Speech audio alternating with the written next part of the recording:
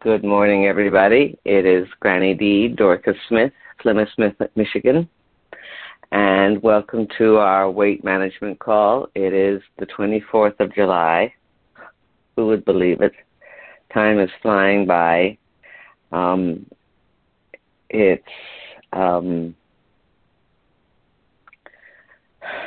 a little bit lost in words this morning, so just everybody, for Donna McDonald, say some prayers.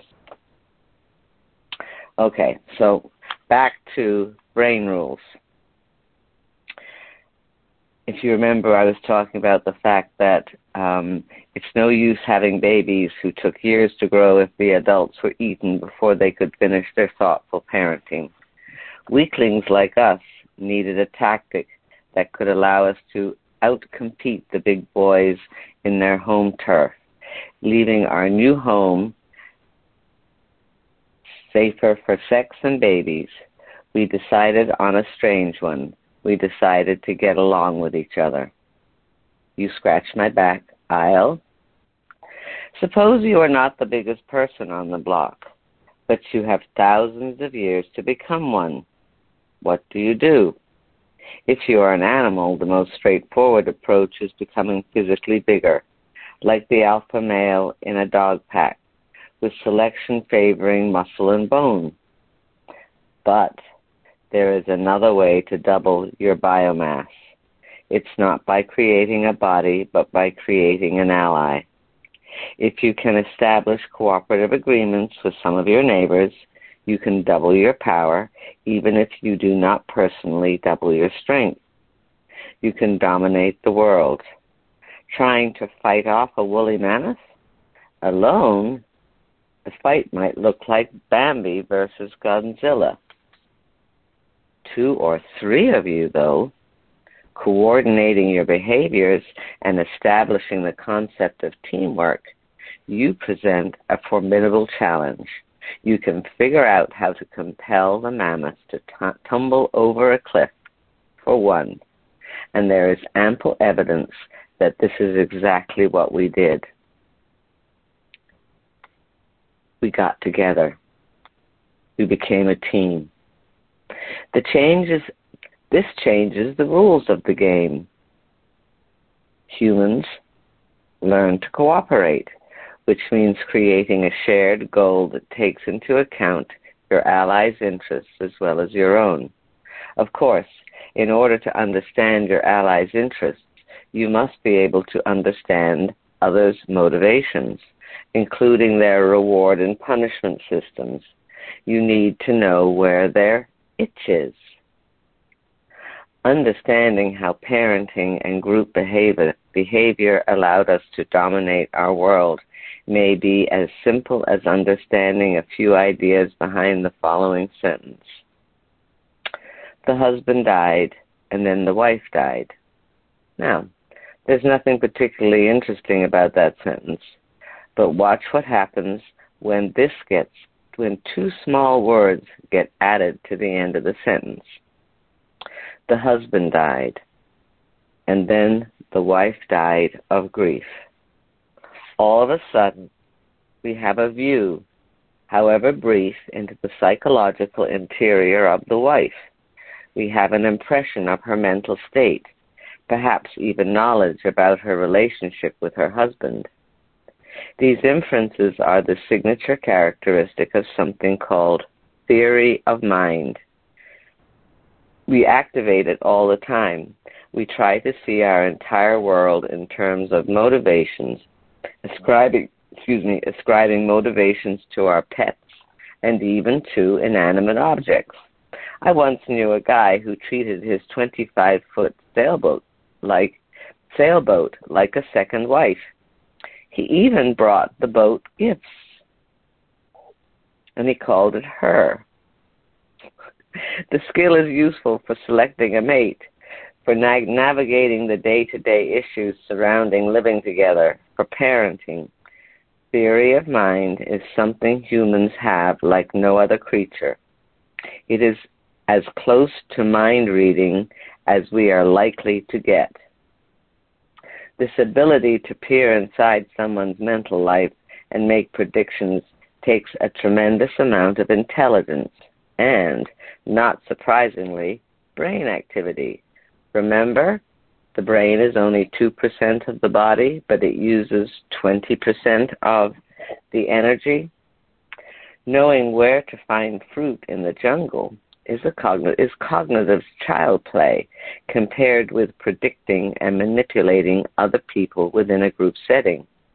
Many researchers believe a direct line exists between the acquisition of this skill and our intellectual dominance of the planet. When we try to predict another's personal mental state, When we try to predict another person's mental state, we have physically very little to go on. Signs do not appear above a person's head, flashing in bold letters as to his or her motivations. No, we are forced to detect characteristics that are not physically obvious at all. This talent is so automatic, we hardly know when we do it. We began doing it in every domain. Remember the line that we can transform into a one and then into an I? Now you have dual representation, the line and the thing that the line that represents. This means you have Judy LaRoche, and that means you have us. Our intellectual prowess, from language to mathematics to art, may have come from the powerful need to predict our neighbors' psychological interiors. And I'm just going to throw this in here. What child or close partner does not know how to push your buttons? It's automatic. How do we read each other? It's that ability to perceive the intellectual event that's going on in your head and know how to either encourage you or set you off. And you know, everybody, our kids and our significant others surely are brilliant at pushing our buttons, but particularly our children, and they come out doing it. We are born with this innate ability. It's amazing. So, feeling it, it follows from these ideas that our ability to learn has deep roots in relationships. If so, our learning performance may be deeply affected by the emotional environment in which the learning takes place. There is surprising empirical data to support this. The quality of education may in part depend on the relationship between student and teacher. Business success may in part depend upon the relationship between the employee and the boss.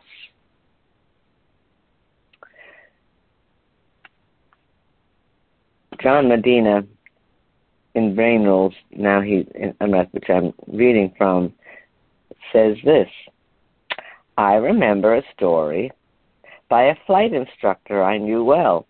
He told me about the best student he had ever had, a powerful lesson he learned about what it meant to teach her. The student excelled in ground school. She aced the simulations. She aced her courses. In the skies, she showed surprisingly natural skill, quickly improvising, even in rapidly changing weather conditions. One day, in the air, the instructor saw her doing something naive. He was having a bad day, and he yelled at her. He pushed her hands away from the airplane's equivalent of a steering wheel. He pointed angrily at an instrument. Dumbfounded, the student tried to correct herself, but in the stress of the moment, she kept making more errors and said she couldn't think.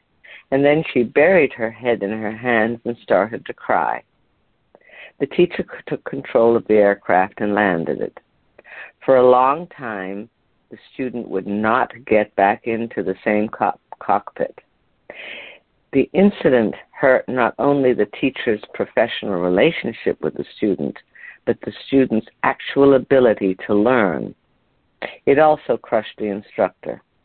If he had been able to predict how the student would react to his threatening behavior, he would never have acted that way. As adults, when we are teaching, if we are aggressive, our children will stop learning. If you are with a friend and you get aggressive, the person will be unable to focus. So learning to communicate with grace and with kindness and to not get angry is a huge, huge skill. And if you want people to listen, do it with a gentle voice, not with anger. And if you're angry, walk away and come back and say, I need a moment. It will save you love and affection and time in the future to take a moment of grace to retreat from a situation that might destroy your relationship. If someone does not feel safe with a teacher or a boss, he or she may not be able to perform as well. If a student feels misunderstood because the teacher cannot connect with the way the student learns, the student may become isolated. This lies at the heart of the flight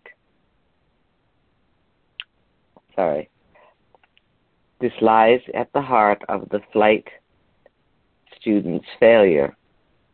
As we see in the stress chapter, certain types of learning withers in the face of traumatic stress. And as we see in the attention chapter, if a teacher can't hold a student's interest, knowledge will not be richly encoded in the child's or the student's brain database. As we see in this chapter, relationships are paramount and they matter when attempting to teach human beings. Here we are talking about the highly intellectual venture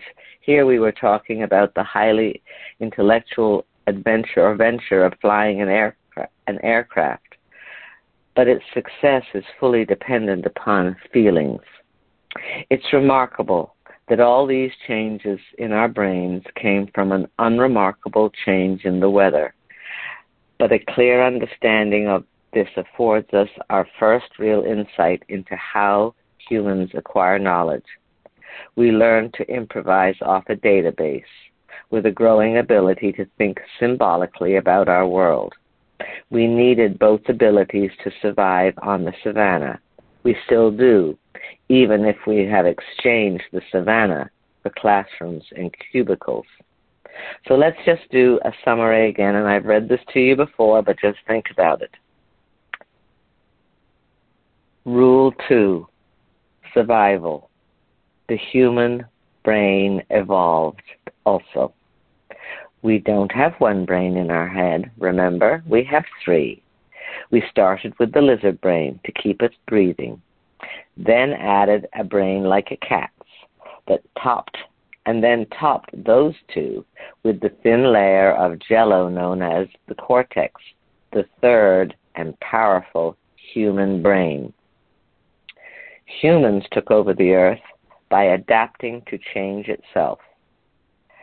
After humans were forced from the trees to the savannah, when the climate swings disrupted the food supply. So, going from 4 legs to 2 to walk on the savannah freed up energy to develop a complex brain. And finally, symbolic reasoning is a uniquely human talent. It may have arisen from our need to understand one another's intentions and motivations, allowing us to coordinate with a group. And if you would like more information or you want to have a look at this book, you can get more at www.brainrules.net. So www.brainrules.net. And there we go. We need each other to be successful. And remember how you interact with others. If you are with anger, people won't hear you. But if you speak with grace and dignity and acceptance and understanding, then people will relax and they will hear your words. At nearly 70, I am still learning this skill. And this just jumped out at me today is that, yes, kind words and acceptance of other people allows them to hear you. All right, here we go.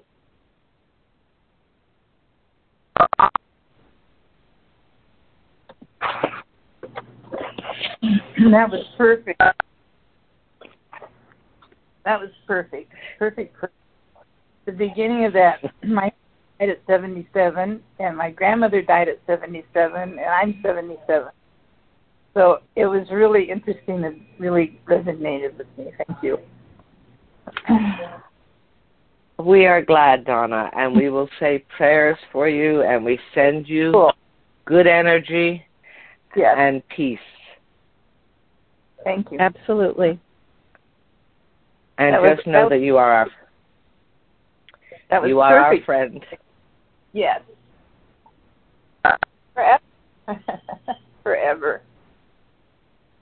So we will hope that you are going to have some good days, and if you do manage to get back on with us, please do. Are you still on Facebook? So if we need to be able to send you a message, we can. Yes, I am, and I've been being very, very bold about telling people, the King is coming, and it's heaven or hell. Make a choice, because when he comes, it's too late. It's too late then. Well, we know what you chose. We truly do. Totally, I've just gotten so bold, and everywhere I go, and I just make sure I want to take a lot of souls to heaven. And that's the only thing you can take is your family and your friends, and just make sure that they're all going the same place forever. Absolutely. And we're glad that you explained where you are, because now we can send prayers. And truly, prayers help. They send out an energy into the universe that will come back to you. So we will send you prayers of healing and peace, and just know that we do really love you. Thank you so much. I really appreciate that, and I feel the prayers. I truly, truly do.